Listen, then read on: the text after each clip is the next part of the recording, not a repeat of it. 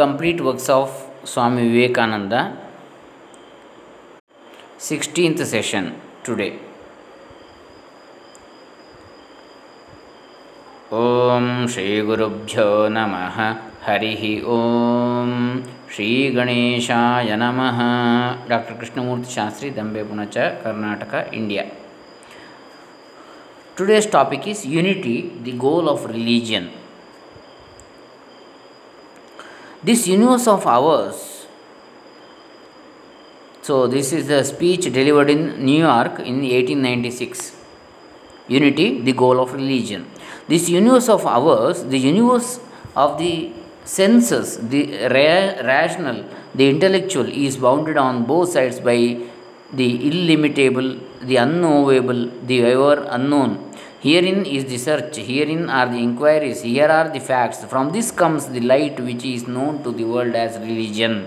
Essentially, however, religion belongs to the supersensuous and not to the sense plane. It is beyond all reasoning and is not on the plane of intellect. It is a vision, an inspiration, a plunge into the unknown and unknowable, making the unknowable more than known, for it can never be known. This search has been in the human mind, as I believe, from the very beginning of humanity. There cannot have been human reasoning and intellect in any period of the world's history without this struggle, this search beyond. In our little universe, this human mind, we see a thought arise. Whence it arises, we do not know, and when it disappears, where it goes, we know not neither. We know not either. The macrocosm and the microcosm are, as it were, in the same groove, passing through the same stages, vibrating in the same key. I shall try to bring before you the Hindu theory that religions do not come from without, but from within. It is my belief that religious thought is in man's very constitution, so much so that it is impossible for him to give up religion until he can give up his mind and body, until he can give up thought and life. As long as a man thinks, this struggle must go on, and so long man must have some form of religion. Thus, we see various forms of religion in the world. It is a bewildering study, but it is not, as many of us think, a vain speculation. Amidst this chaos, there is harmony. Throughout these discordant sounds, there is a note of concord, and he who is prepared to listen to it will catch the tone. The great question of all questions at the present time is this: taking for granted that the known and the knowable are bounded on both sides by the unknowable and the infinitely unknown, why struggle for that infinite unknown? Why shall we not be content with the known? Why shall we not rest satisfied with eating, drinking, and doing a little good to society? This idea in the air.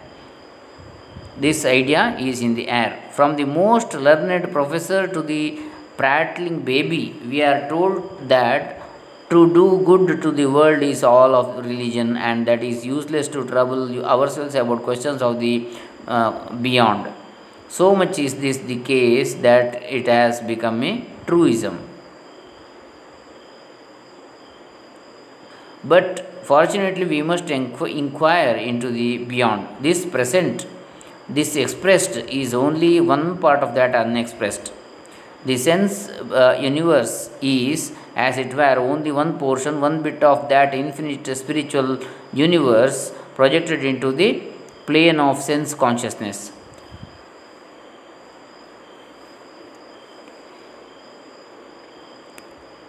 सहस्रशीर्षा पुरुषः सहस्राक्षः सहस्रपात् स भूमिं विश्वतो वृत्वा अत्यतिष्ठद्दशाङ्गुलम् पुरुष एवेदं सर्वं यद्भूतं यच्च भव्यम् उतामृतत्वस्येषानः यदन्नेनातिरोहति एतावानस्य महिमा अतोऽज्ञायागश्च पूरुषः पादोऽस्य विश्वाभूतानि.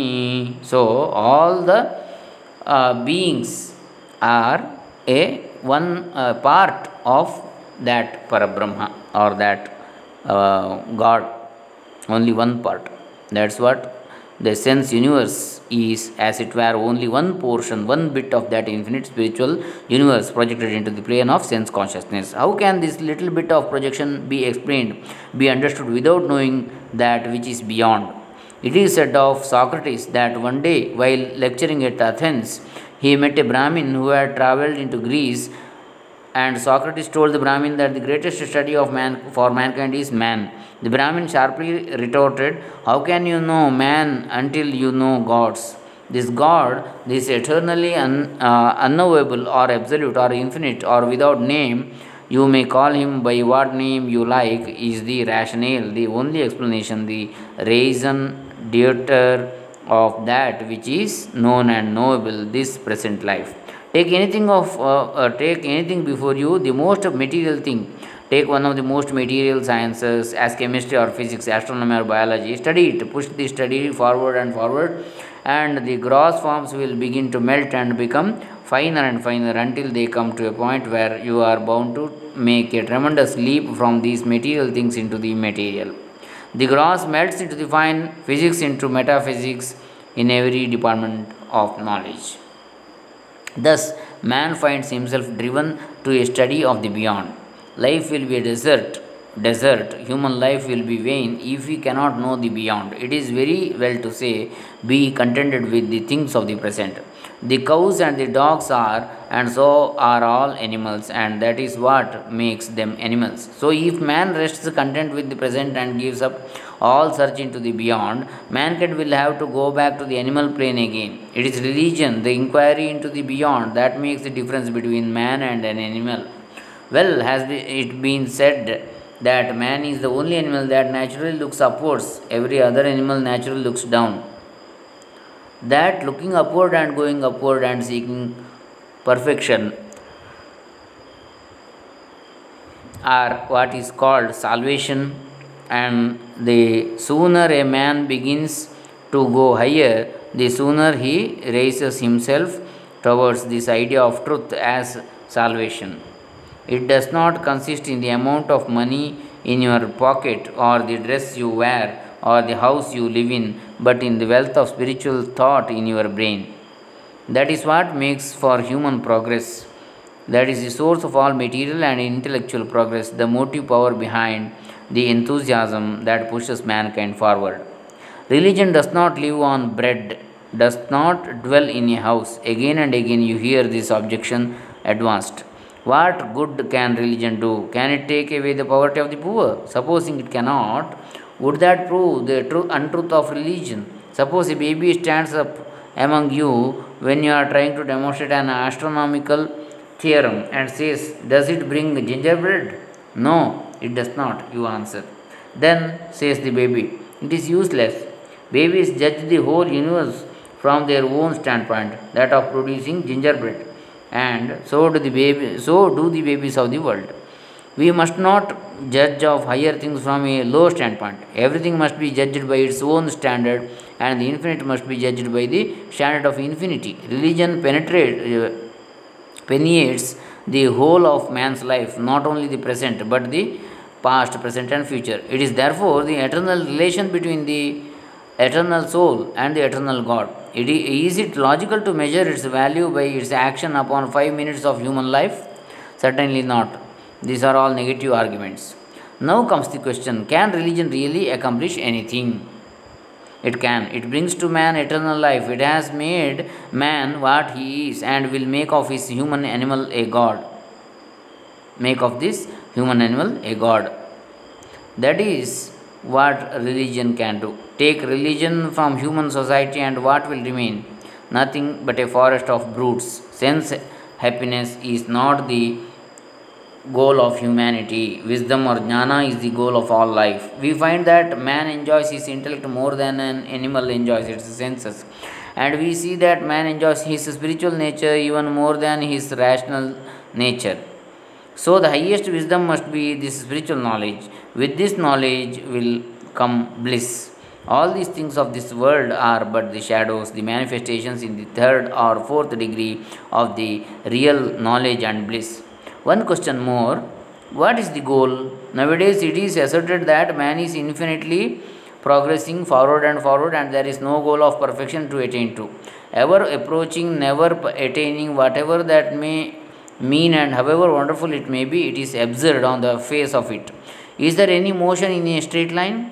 A straight line definitely projected becomes a circle, it returns to the starting point. You must end where you begin, and as you began in God, you must go back to God. What remains?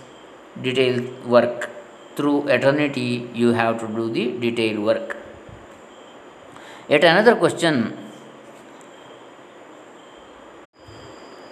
are we discover new truths of religion as we go on? Yeah and nay. In the first place, we cannot know anything more of religion. It has all been known. In all religions of the world, you will find it claimed that there is a unity within us. Being one with divinity, there cannot be any further progress in that sense. Knowledge means finding this unity. I see you as men and women, and this is variety. It becomes scientific knowledge when I group you together and call you human beings. Take the science of chemistry for instance. Chemists are seeking to resolve all known substances into their original elements and, if possible, to find the one element from which all these are derived. The time may come when they will find one element that is the source of all other elements. See, now it is in 1896 what Swami Vivekananda told. Now they have found out it is as a God particle or Higgs boson particle, a single particle from which all the other elements uh, have come.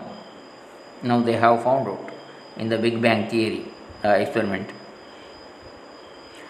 Reaching that, they can go no further. The science of chemistry will have become perfect. So it is with the science of religion. If you can, so they have given God particle only. That means it unites, merges with the religion, science. If you can discover this perfect unity, there cannot be any further progress. The next question is: can such a unity be found in India? The attempt has been made from the earliest times to reach a science of religion and philosophy. For the Hindus, do not separate these as is customary in Western countries. We regard religion and philosophy as but two aspects of one thing, which must equally be grounded in reason and scientific truth. The system of the Sankhya philosophy is one of the most ancient in India, or in fact in the world. Its great exponent Kapila is the father of all Hindu psychology, and the ancient system that he taught is still the foundation of all accepted systems of philosophy in India today, which are known as the darshanas. They all adopt his psychology, however widely they differ in other respects. The Vedanta, as the logical outcome of the Sankhya, pushes its conclusions yet further. While its cosmology agrees with that taught by Kapila, the Vedanta is not satisfied to end in dualism but continues its search for the final unity, which is alike the goal of science and religion. Why we disagree? There is a talk on 15th September 1893 by Swami VivEkAnanda. I will tell you a little story. You have heard the eloquent speaker who has just finished saying, let us cease from abusing each other. And he is very sorry that there should be always so much variance. But I think I should tell you a story which would illustrate the cause of this variance. A frog lived in a well. It had lived there for a long time. It was born there and brought up there, and yet was a little small frog. Of course, the evolutionists were not there then to tell us whether the frog lost its eyes or not. But for our story's sake, we must take it for granted that it had its eyes, and that it every day cleans the water of all the worms and bacilli that lived in it with an energy that would do credit to our modern bacteriologists. In this way, it went on and became a little sleek and fat. Well, one day another frog that lived in the sea came and fell into the well. Where are you from? I am from the sea. The sea? How big is that? Is it as big as my well? And he took a leap from one side of the well to the other. My friend, said the frog of the sea, how do you compare the sea with your little well? Then the frog took another leap and asked, is your sea so big? What nonsense you speak! I come to compare the sea with your well. Well, then, said the frog of the well, nothing can be bigger than my well. There can be nothing bigger than this. This fellow is a liar, so turn him out. That has been the difficulty all the while. I am a Hindu, I am sitting in my own little well and thinking that the whole world is my little well. The Christian sits in his little well and thinks the whole world is his well. The Mohammedan sits in his little well and thinks that is the whole world. That is the whole world. I have to thank you of America for the great attempt you are making to break down the barriers of this little world of ours, and hope that in the future the Lord will help you to accomplish your purpose. So, this is what we are seeing today's 16th session. Next, we will end this here, 16th session. 17th session we shall see tomorrow. Hare Rama. Om Tat Sat.